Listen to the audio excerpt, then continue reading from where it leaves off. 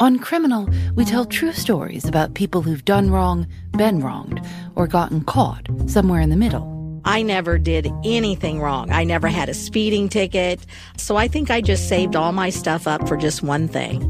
From lotto scams to black market whiskey to the accidental death of a rare and beautiful fish, we bring you stories about the most curious crimes around. Listen to Criminal every week, wherever you get your podcasts. This is a CBC podcast. The following program contains mature subject matter.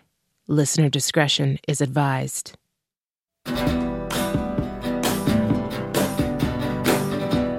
You are listening to Someone Knows Something from CBC Podcasts. In Season 5, David Ridgen travels north to Thompson, Manitoba, to investigate the 1986 murder of Carrie Brown. This is Episode 8, Other Brother. You know what, it's in my genes. It's in my family, Dave. Alcoholism. I'm kind of cursed. I think we're all cursed in ways genetically. Like my mom's side, Dave, it's all mental illness. We have Alzheimer's, we have schizophrenia, we have bipolar, and we have autism. Autism, yeah, in our family. It's all on my mom's side. All of it. And then my dad's side, well, we have alcoholism and dysfunctionalism. What's that disease? I don't know. My dad's dysfunctional. He's used to having you around? Always,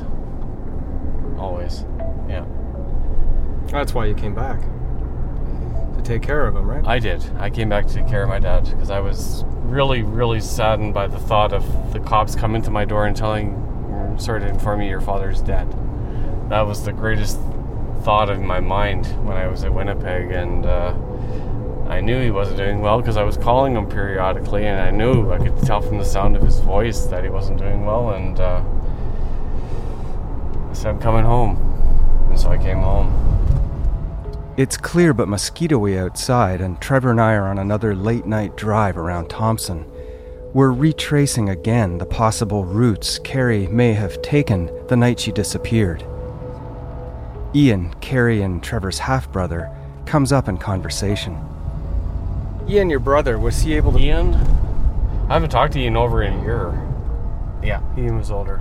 My mom had Ian before she met my dad. Well, before she married my dad.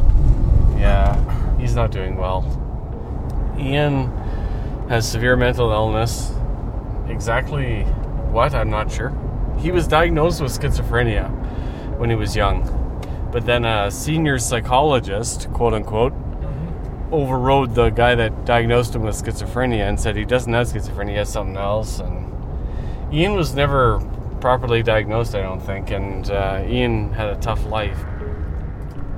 Well, here in Thompson, Carrie and I went to Juniper School, and Ian ended up in what they call special ed, developmentally challenged people, and some of the people in that classroom were Down syndrome. My brother Ian's off. I know that. I'll tell you that. Ian had sexual proclivities. What does that mean? He had deviances. My brother Ian. He had sexual deviances towards young girls and stuff. I'll tell you this, Dave. My brother got shipped off to Winnipeg when we were teenagers, when Carrie and I were teenagers, because of sexual... Something happened. I don't know what, Dave, and I'll be honest, I don't. Did you ever ask your dad about it? I've talked to my dad about it, he won't talk about it. But my brother got shipped off to Winnipeg because of something that happened in Thompson with a young girl. Before he moved back into the house, I know for a fact when I was 14, Carrie would have been 13 or 12, Ian got sent away to Winnipeg. Right. And you still don't know why? He had his own place in Highland Towers on Thompson, that place with the wolf on the side. Yep. And something happened in there with a young girl's underwear being found in his apartment. Ian had lived in a local Thompson apartment building when he was about 18, but was evicted, according to Trevor, because he wasn't keeping his apartment in a livable condition. At some point later, when he was around 19, Ian then went back to living in the house with his mother and Jim, Trevor, and Carrie. So was your brother ever treated as a suspect in this case? Not that I'm aware of. Although, I will tell you this. My dad became suspicious of my brother years later. Like, not long ago, actually. I want to say maybe 10 years ago. My dad asked, my dad talks about my brother and his movements on the night that Carrie died. And I don't trust my dad's memory. I don't. But my brother worked at the Highway Inn. So your brother's movements on the night Carrie disappeared, what were they? Well, we don't know. He should have been at home. He was living in our house. My dad will tell you that he remembers my brother coming in through the basement window of our house. On that night or morning? I don't know. My dad's memories are fucked. I'll be honest with you. But my dad remembers my brother bringing muddy footprints inside the house. And my dad asking him, why the hell did you come through the basement window? He said, I didn't want to wake anybody up. My brother was living in the basement. He had a room in the basement. When your sister disappeared? Right. Okay. Have you ever seen Ian be aggressive or have a switch that would turn on or off? He had an aggressive side. He lived common law with this woman in Winnipeg when I lived in Winnipeg. And Ian lived in Winnipeg at the same time. He was common law with a woman for almost 20 years. And at the end, he was knocking her around. And is she still alive? Oh, yeah. Unfortunately, I'm not able to find Ian's ex-girlfriend to get her version of Trevor's recollection. We pass by the Stable Road entrance and continue our now meandering drive north toward the Thompson Airport. So, Ian, your brother, was he able to drive at the time? I don't think he had a license. How did he get around? Walked. Did he have any friends? Not many. Yeah, so he probably didn't have the ability to mobilize on his own and get out here. No. Right all the way out this road here. However, I found a different story that contradicts Trevor's memory. Rolly Becker. Her brother actually bought a car off me. I remember her brother was just this tiny little unassuming guy that I sort of almost felt bad for. That would be Ian. Yeah. I'm back in Rolly Becker's garage. Rolly's sitting at an office desk covered in car parts and paperwork and smoking a cigarette. What kind of car did Ian buy from you? Some big old 67 Meteor. You almost would have had to tie blocks to the gas and brake pedal.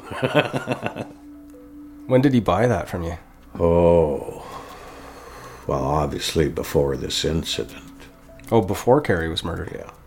So, I remember, Ian would come by, and I think it was Trevor, his little brother, would be tagging along with him. And he had come by, and Ian had just turned 16 or whatever, so this was his first car. So, and he had come by the shop many a time, kind of looking at different things and whatever. So Carrie actually may have even come by at one time with him. I don't really recall.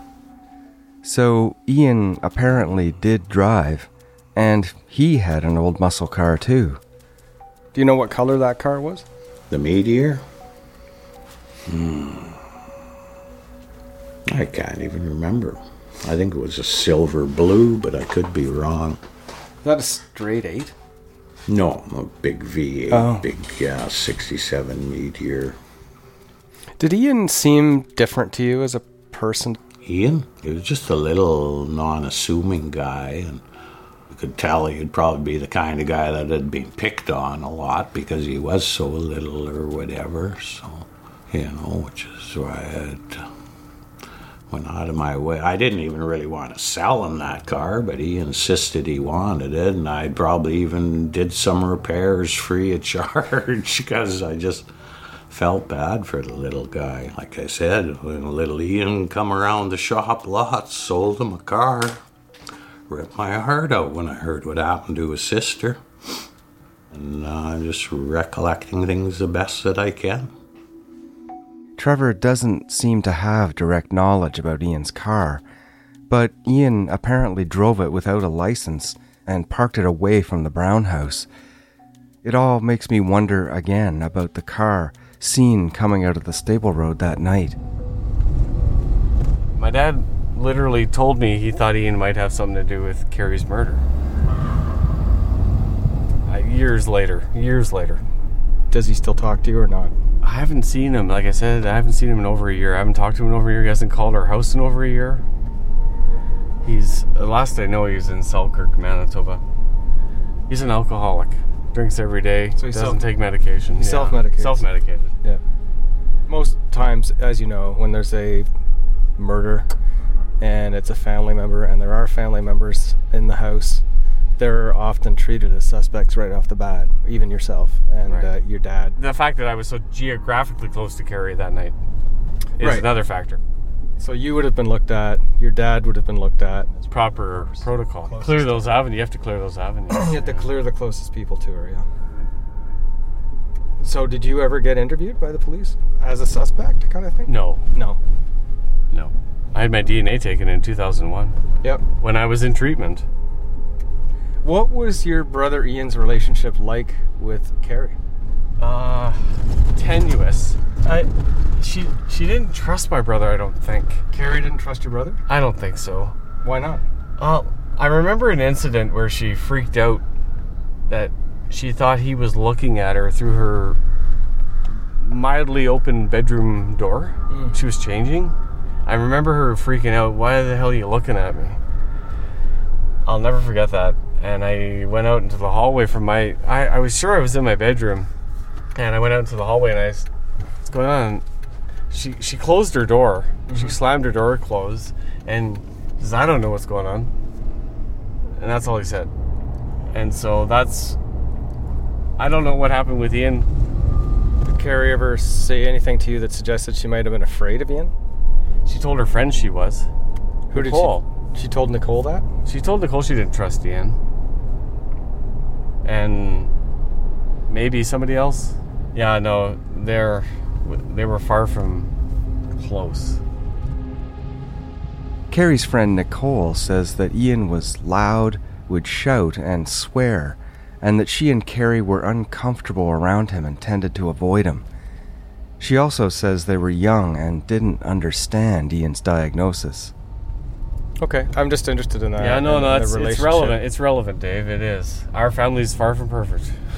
No. And what was Ian's behavior like after Carrie was found dead? I don't remember. I was... In the aftermath and the weeks following, was he upset or was he... Well, Ian was indifferent.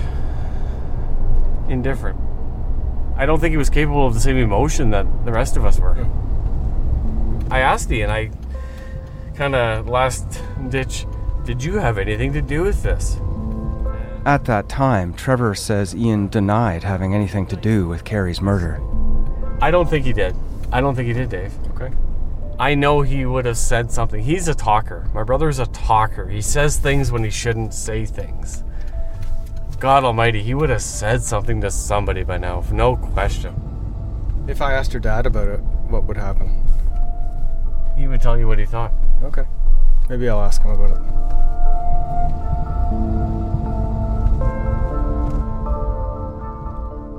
I wanted to talk to you about your son, Ian. We don't even see him or hear from him. Like, he really never accepted me as his dad. He knew I wasn't his dad. And eventually he said, I'm going to go and find my dad.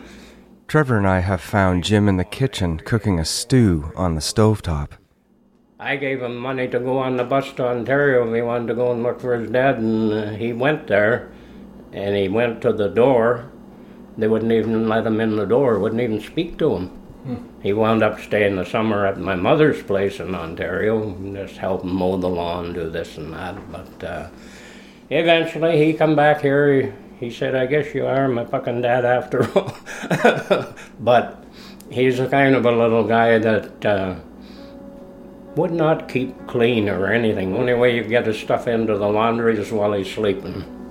pockets full of cigarette butts that he picked off the street and that sort of thing. But every time he come home, I'd get him fixed up, cleaned up, and new clothes, and he'd be on his way again, and I couldn't look after him here because I was afraid of the house burning down. He'd lay on the couch and drink and smoke. And I had to stay awake all night to make sure that the damn house isn't on fire. But no, Ian was Ian. If he had $5 in his pocket, he'd decide to go across Canada hitchhiking.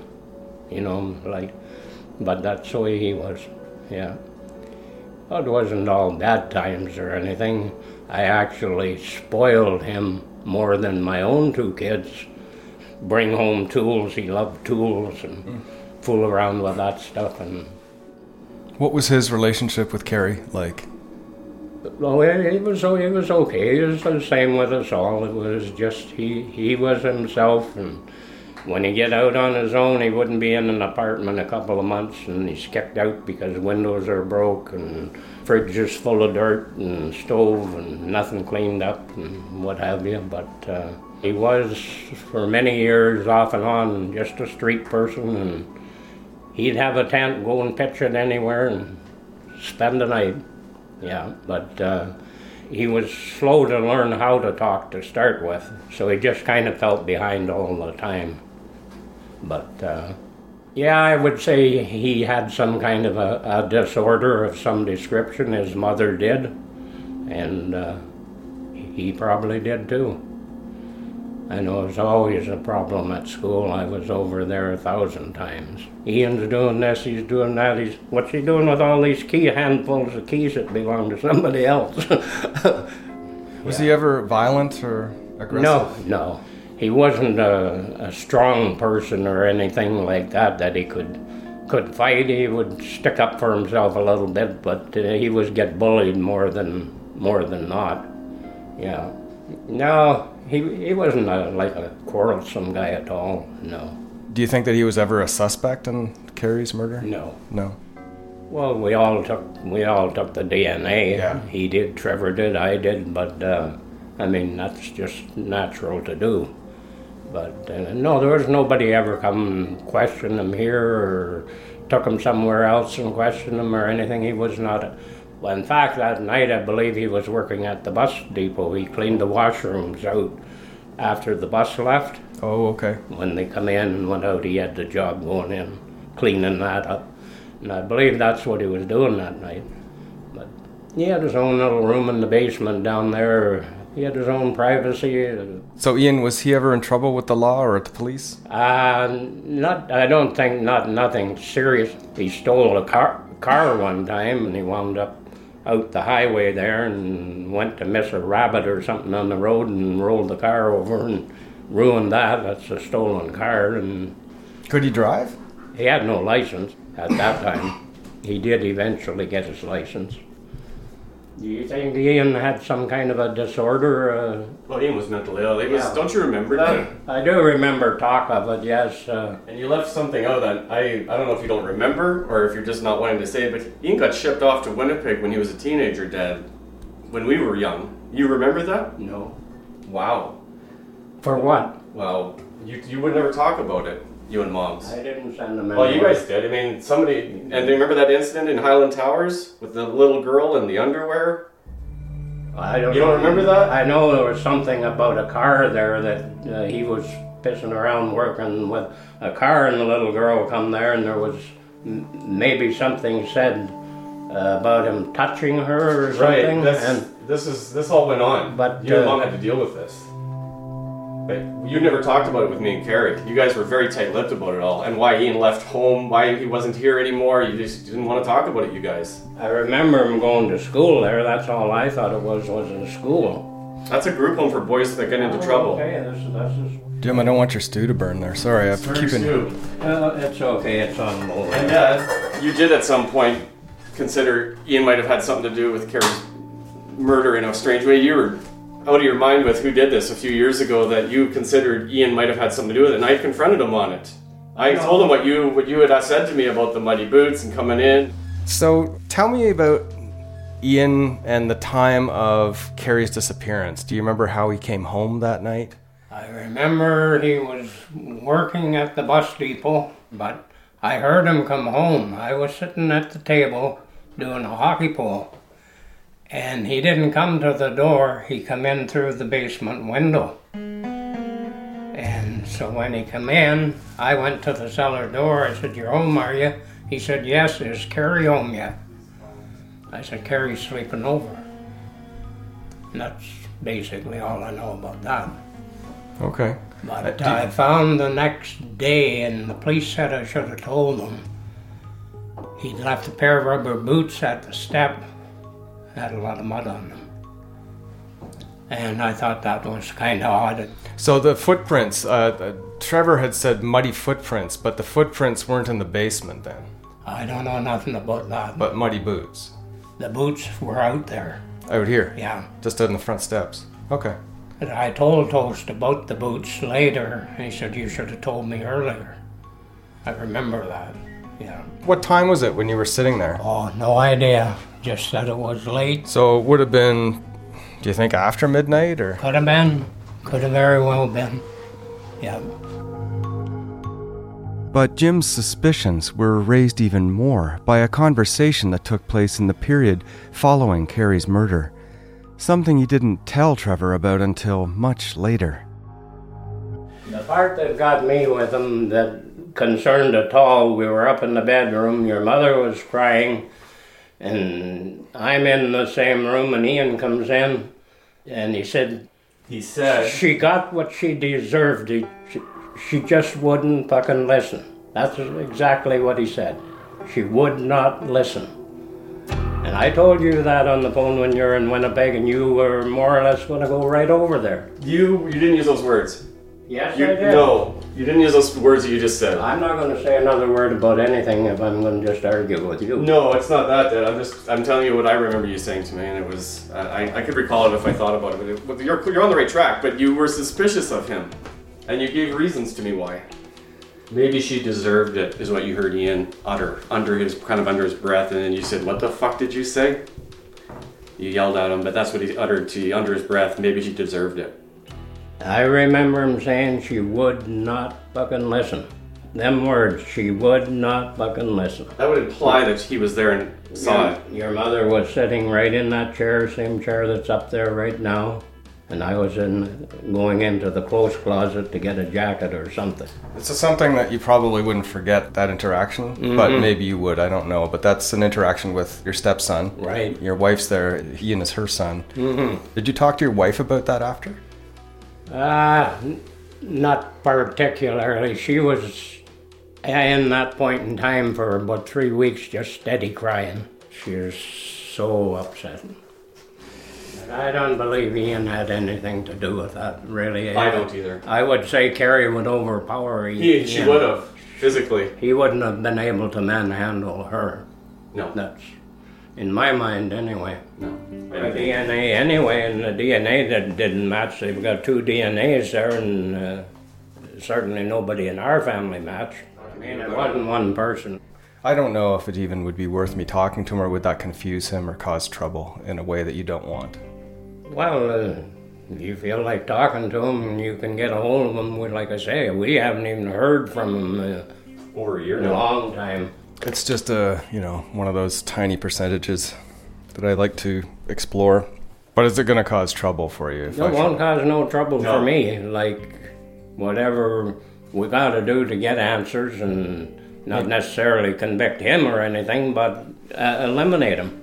Yeah, it'd be interesting to eliminate him, because you wonder, the theory that Trevor has is, and I think you, is that she may have known the person, right? So he may have been somehow in the car, right? Who knows? In the hours after Carrie was known to be missing, Trevor says Ian was going around town helping to put up posters, and Sean Simmons says he remembers driving Ian around door to door looking for Carrie.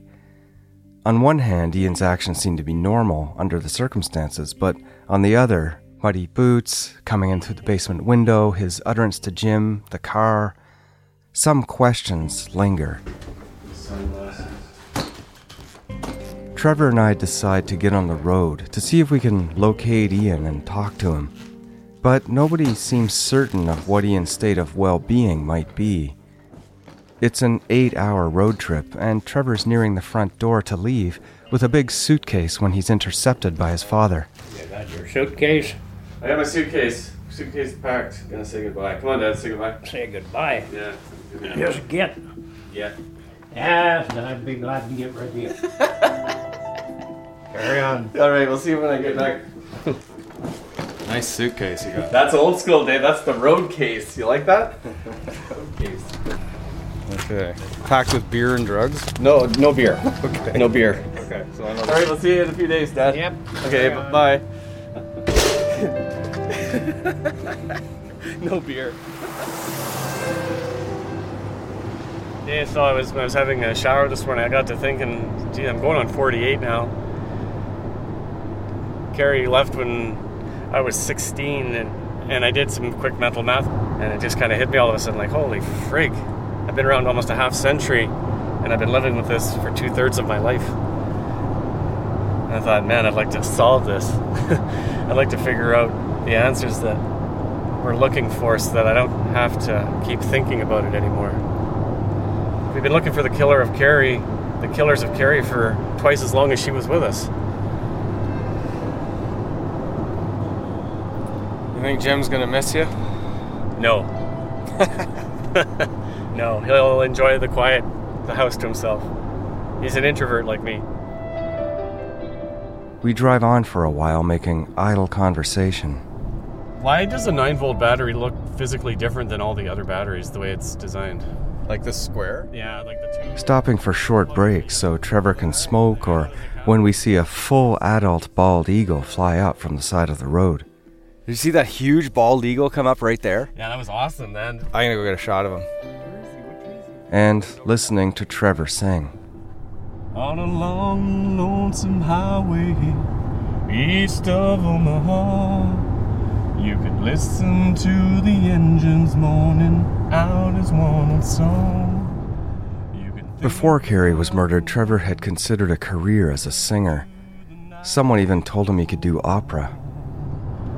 Here I am on the road again, and here I am, I'm up on a stage. Carrie used to hold up her phone to Trevor's room so her friends could hear him practicing singing rock songs in his mirror. And here I go, turn the page. But he hasn't sung much in the over 30 years since then. With the echoes of the amplifiers ringing in your head. Fuck, that was awful. I can't sing as good as I used to. I haven't taken good care of my voice, but I love that song. I can sing it better when I'm listening to it. If Metallica's singing it or something, I can let her rip then a little better, but yeah, that's my ad-lib version. It's pretty good, I thought. My voice isn't, it's not where I'd like it to be, that's for sure. What's the title of the song? Turn the Page. Turn the Page. I wish I could turn the page.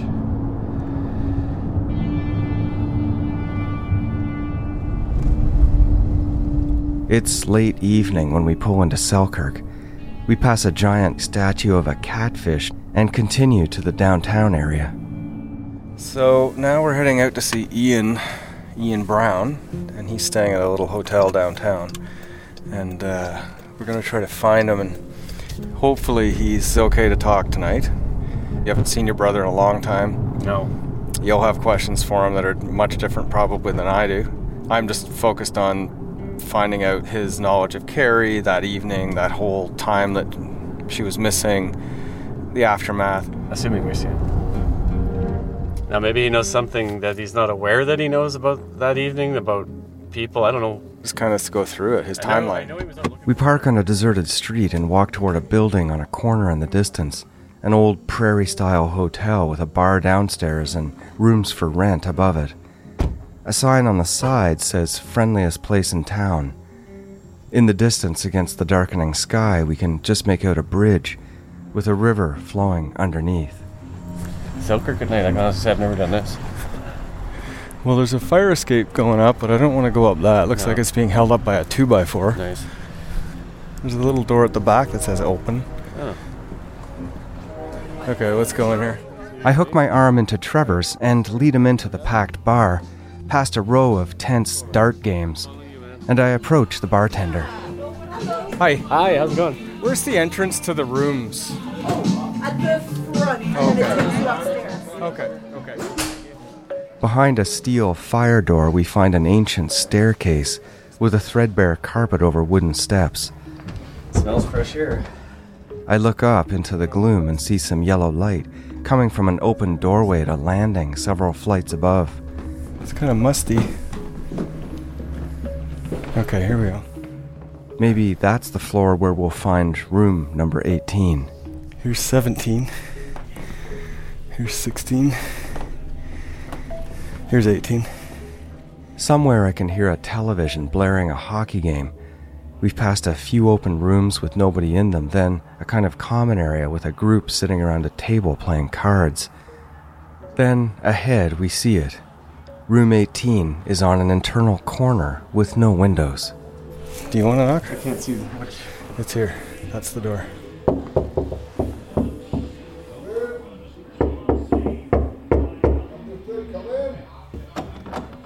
Room 18. Room 18. Ian? Ian? If you're looking for another surprising investigation into the criminal justice system, check out Bear Brook from New Hampshire Public Radio, hosted by me, Jason Moon. Bear Brook is back with an update on our second season. Jason Carroll is serving life in prison for a murder he says he did not commit. Now, the biggest development in the case in 35 years could lead us one step closer to the truth. Listen to the complete second season of Bear Brook, now available wherever you get your podcasts. There's a TV on. Or radio. Trevor? Ian? Where are you? I'm down here. I'm in your head. I'm just an auditory hallucination. Fuck you, asshole! It turns out that Ian isn't in his room, but down the hall in another watching the hockey I'm hearing on a big TV. Where are you? I'm over here, you knucklehead. Oh, you fucking son of a bitch! How's it going, man? Ian's had a few drinks from the sounds of it. Come on, give me some Should I punch him? I promise Mommy I will not lay a fucking finger on this kid. Okay. Okay? Okay. You were there. So you're having a few pops tonight. You watching the hockey game? Come on in. What's that? Come on in.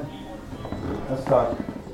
Ian is small of frame with a deeply weathered complexion and long grey and goatee beard, and he's wearing a big blue ball cap.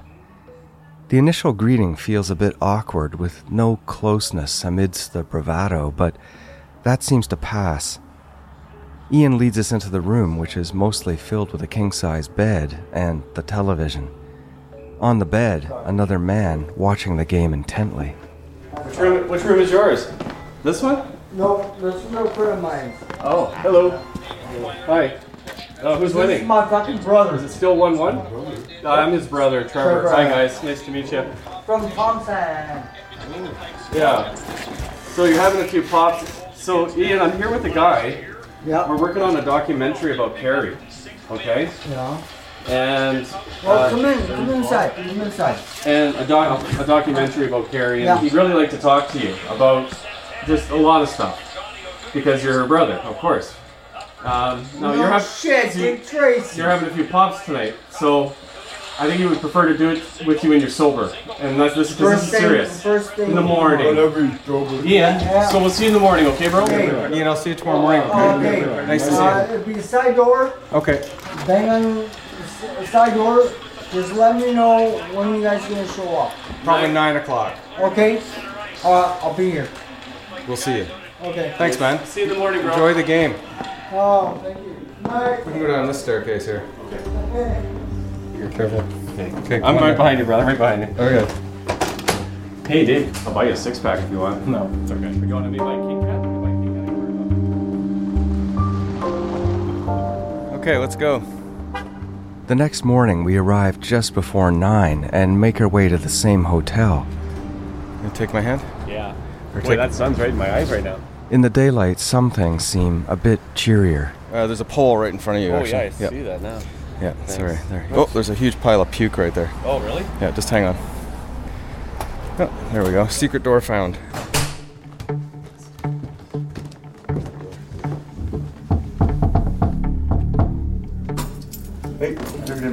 while ago. Sorry? Said they heard him leaving a while ago. Leaving? Really? Oh, he left? Ian. Yeah, about half an hour ago I heard his door shut, so he must have went out for a walk about, I guess. You knew we were coming? What time is it, Dave? 9 o'clock. Yeah, so we told him we'd be here at 9. Okay, well, we'll go look for him. Do you know anywhere where he goes for a walk? He just goes up and down the streets, going to different places, I guess. I don't really know if he goes to the soup kitchen or not. Trevor and I go outside, and after a bit of looking, Ian appears around the corner.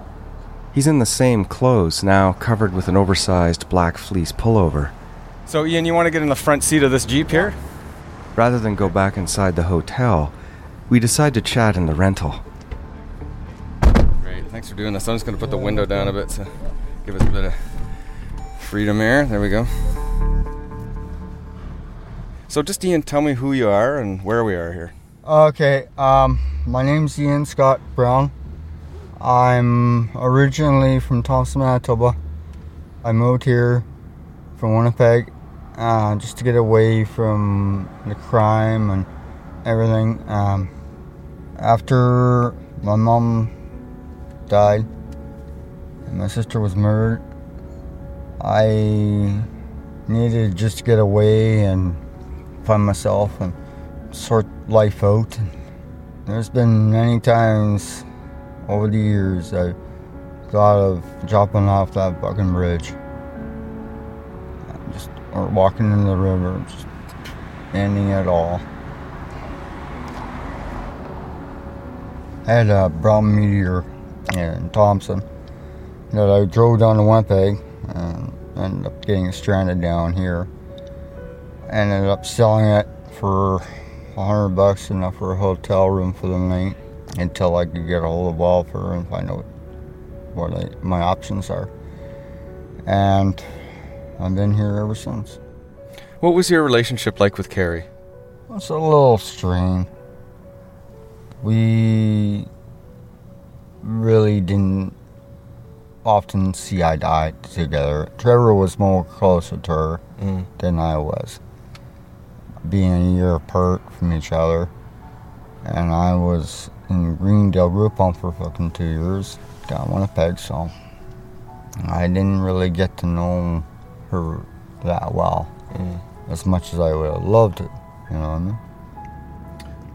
Can you tell me what you can remember from the time when your sister was murdered? Around on that Thursday, the Friday, and the Saturday? What was going on in your life, what you were doing? And well, me and E.B. Dockhorn were working at Highway Inn, and it was a long day. I'm getting tired, supper time. The mechanic's wife came into the restaurant for fucking supper, sat down, and Edie was right beside the window, and I sat on the outside, and we started talking. Edie said, "Ian, let her read your palms." I put my hand out, and she put her fingers across my palms, and then all of a sudden she just got up and walked right out of the restaurant. Got a strange look on her face, like she'd seen something, but she couldn't tell me what it was. And I knew something bad was gonna happen. I just had that funny feeling. And so I called the house. Carrie answered the phone. It's at this point that I realize Ian's version of events seem skewed, different from what Trevor and I have heard before.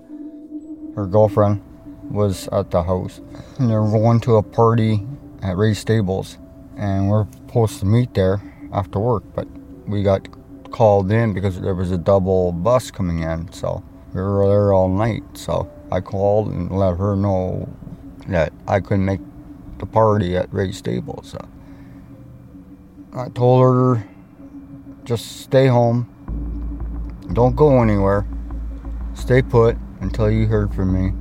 I'll try and get there as soon as I can possibly get, okay? But she didn't obviously listen, and another thing, well, things happen. So me and Evie, what was it, next day, I think? This would be the Friday then? Yeah. Next day, And we went looking for her. You know, okay, maybe she stayed over at Ray's stables, at Ray's place, okay, for the night. And her and Rhonda, and me and Evie went over there. They haven't seen her. And then, well, where can they be? I tracked down Erwin Dockhorn, or EB as Ian calls him, the man Ian says was with him on the Thursday night and Friday of Carrie's disappearance. My mother used to babysit them. Oh, is that right? Yeah. What can you tell me about Ian Brown? I know it hit him pretty, well, all of them hard, but I know Ian, yeah, I think it still affects him nowadays. I mean, he's not the same guy as he was. Dockhorn remembers going around with Ian to look for Carrie on the Friday, but he cannot remember looking for her at the stables as Ian says they did. And we looked around a few places, but we didn't look at the stables. I'm kind of glad we didn't. I wouldn't want to have found her, but... So how did you get around then when you were looking? I can't remember. Maybe we had somebody else. I don't know, but I didn't drive either. Dockhorn also can't remember who drove or whose car they were in. He says they looked into the notion that Carrie might have been picked up by a cab and dropped off somewhere, but it ended up going nowhere. And he says he wasn't with Ian the night before, on the Thursday, when Carrie was at the party on Trout Crescent.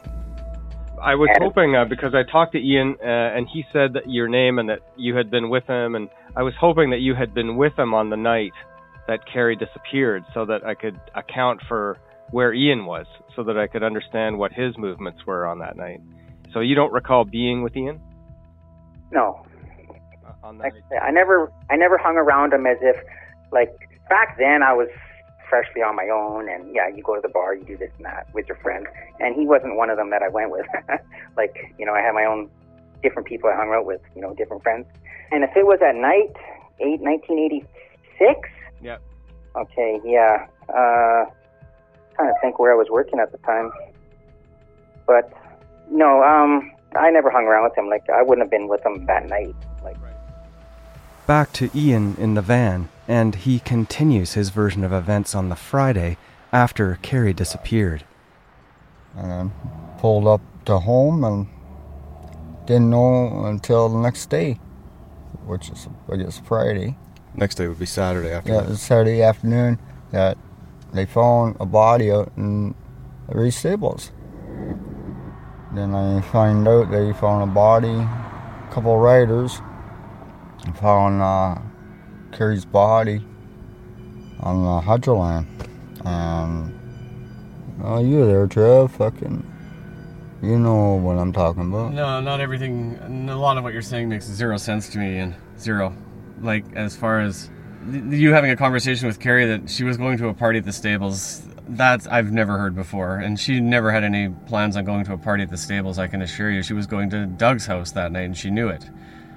I don't know what happened. Like, that's just, I'm saying, and you're asking me, I'm hearing stuff that I've never heard before, so, sorry. Anyway, I don't doubt your memories are what they are, but I just don't recall what you're saying, like, about talking to her when you were working, and I don't know where you were that night. I was at Jerry Armitage's, Carrie was at Doug's. Maybe take Dave from there. Like, who were you out looking for her with?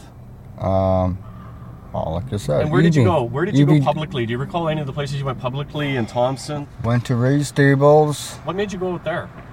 Because,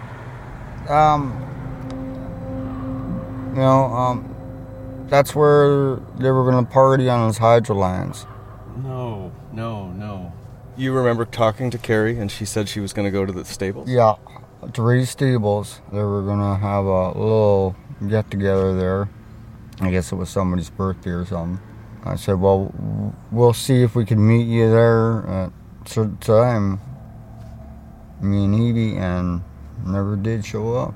And that's my other problem. And Carrie wouldn't want to be drinking with you. You didn't drink with Carrie. I didn't drink with Carrie. Carrie had her own very close-knit group of friends that she drank together with Ian, and they didn't go drinking in the bush, I can assure you. They drank at people's houses because they could. Anyway, that's the end of this. Ian, who has appeared increasingly uncomfortable, reaches for the door handle. I don't want to... Ian, your car you said was brown? Yeah. The Meteor? Yeah. You didn't have it at the time of Carrie's death, did you? Yep. You had the brown Meteor? Yep. Did you used to drive it around? Yep. Do you think you would have been driving around that night somewhere in it? Maybe, I don't remember. It was Yeah. a long night. I didn't get home from work until about 5 o'clock the next morning. I remember you driving around with Could Ian's car have been seen coming out of the stable roads the night Carrie disappeared? You couldn't be driving your car, Ian, because you weren't insured and you had no license. So how were you out driving around everywhere? You had no insurance or Anyway. license. Ian, it's Hold okay. on, Ian, It's okay. We're No, I know. Again, Ian grabs the door handle. Ever since he set off the top, he'd considered walking off the bridge ahead of us. I felt sick. I try to calm it down a bit and motion for Trevor to try to slow his pace and tone of questioning. We don't need to... Just let him talk. It's okay. You can just tell me what you remember. It's okay. We don't have to make it a tense situation. Are you okay? I just don't like talking about it. Okay. Okay, Do you remember talking to police about Carrie or anything about what was going on? Did they ask you any questions? Yeah, they asked me a few questions. They asked, where were you, kind of thing. I told them I was at work. What kind of car do you drive? I said, an old Meteor. And they said, well, we checked the car out from Pat Sumner, and it was like a car just like mine. Did they ever look at your car? Did they ever? Yeah. They searched your car? Yeah, they checked the whole 9 yards. Based on my information, it's not clear that police did look at Ian's car. But do you ever think that they were looking at you as possibly having something to do with Carrie's murder? Did you ever think the police were looking? Yeah, I was kind of bending that way, like, whoa, why are they searching my car? Like, what did I do now? You know? Mm-hmm. I was in Winnipeg and then I did DNA test down here. It came back, it wasn't my blood. So, shrugged it off. Okay. And then, once things settled down and it finally hit me, that the look on your face when you got the phone call from the hospital after Dad went and identified fucking sis. Well, I went down there with him. Yeah, that's what I'm saying. Trev and Dad got home and they had a look in their eyes that you just can't forget. It was a big loss, and just so.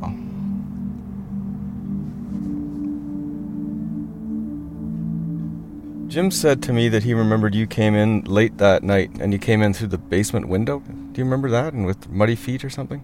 No, I don't remember that night. Okay. I wish I could help you guys out more, but with all the concussions I've had over the years, my memory's not the greatest these days, so...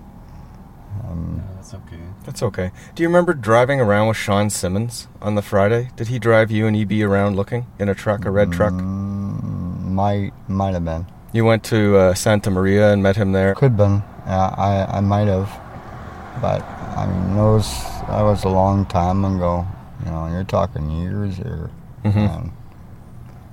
What do you think happened to Carrie? What do you think happened that night? For one thing, I can tell you right now, she would not cross the bridge. She was afraid of bridges. Even going out to the cabin. Hey, Trev? Nah, bang on, brother. Bang on. She would duck on the fucking floor. Duck down. Yeah. I told you. Just so she wouldn't be crossing that fucking bridge without somebody being with her that she could trust, because they knew how she got. Ian, I just want to know one thing. Have you ever had a diagnosis for any condition that you had? Do you have an official diagnosis? Yeah, paranoid schizophrenic. And are you taking medication? Yes, I am. Okay. And is it helping? I bet. That's good. Good. Okay. I want to get a picture of you two together. You want it, bro? Yeah. Oh, wait, grab your bag and I'll get you on one of the other side. And with that, the interview with Ian draws to an end. Why don't you let me know you're coming down here? Well, we didn't let anybody know that we're coming. Dave likes to work that way. Oh, okay. Oh, this week, okay? Okay, you got my address. I have your everything? address. Yeah, I have okay. your address, and we'll stay in touch, okay? Okay. All right, you don't have a phone in your room, right? Not But right now. I can send you mail though. Yeah. Good. Yeah. Send it right to I'll the write hotel. you. I'll write you. Okay. Okay, bro. I love Okay. you, man. Okay. Take care, bro. We'll talk soon. Yeah. He's lost a ton of weight. He's really thin. He's dying, I think. Yeah. I'm sorry I went off there for a sec, and I bit on his bait. He says, "What do you think, Trev?" I don't remember any of this. Like, some of those things he was saying, I've never heard of. He's never told me that story about talking to Carrie and meeting at the stables for a party, and it never happened. She didn't party with him. She didn't party with me. She had her own circle, and she knew where she was going then. It wasn't the stables. The car's intriguing. I don't remember him having it at that time, Dave, but I could be wrong. Well, all the reports are that he did have it. Rowley said he had it. Okay. And he said he had it. Brown car, very similar to the one that was seen. Right. So, and driving around, he doesn't remember. Like, it's really hard, you know. I don't know how to go further with Ian. I think it's difficult with his condition. He said he's been diagnosed. He's got medication. Yeah. How can you dissect or take in and examine what he says? You know, I mean, you're here, you know your information, and he has his version of information. I mean, we all manufacture facts out of thin air, but his facts and his thin air are a bit different on the spectrum, right? Or they may be. They may or may not be, you know. But I'm intrigued. He did have a car that looked like one of those. And who's to say someone else didn't get their hands on it at the time other than him, right? Knowing that Ian, he might have given it to someone, let someone use it. You know, he's like that.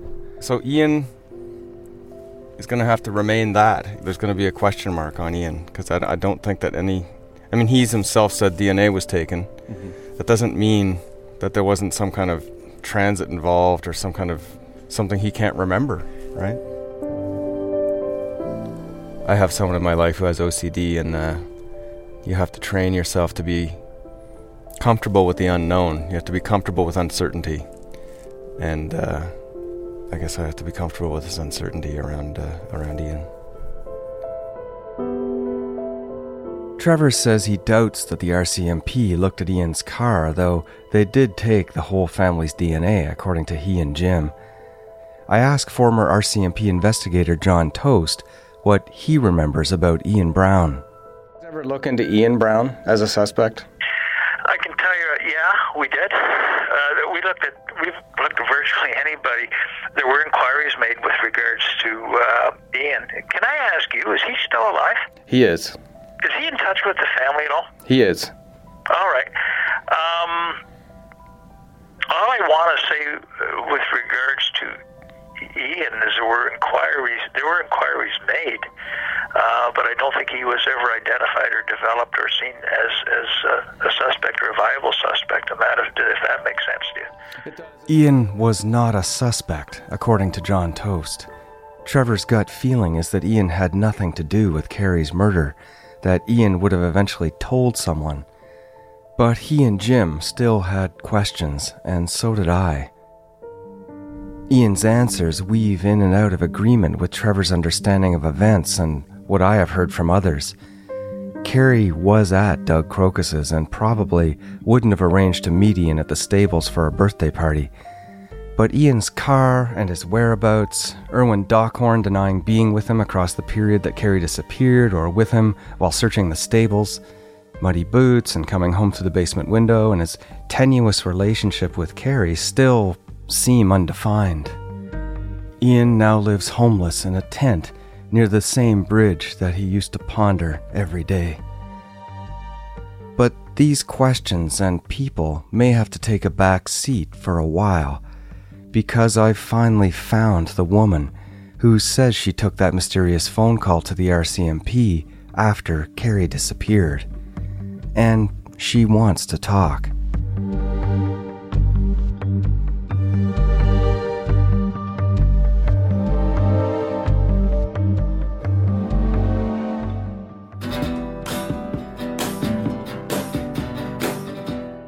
You have been listening to episode 8, Other Brother.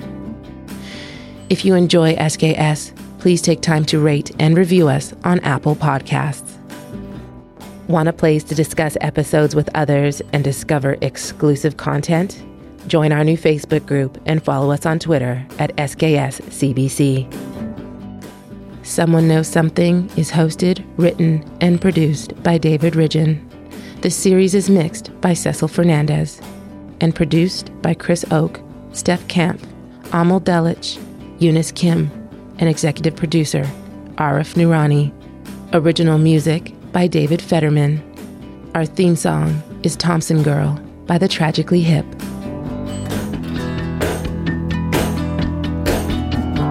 Thompson Girl, we're down to the dead house plan. Thompson Girl, we jettisoned everything we can. She says springtime's coming, wait till you see it poking through with them shoots of beauty. It's the end of a movie weather. It's time to end this siege together. Thompson Girl.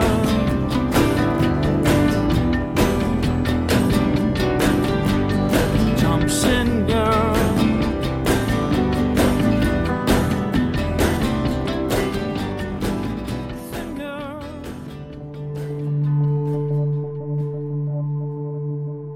Someone Knows Something is a CBC podcast. Another show we think you might like is Play Me. Play Me is Canada's national digital theatre. Each week, they take some of the hottest plays and transform them into contemporary audio dramas. Subscribe wherever you get Someone Knows Something or visit cbc.ca/podcasts.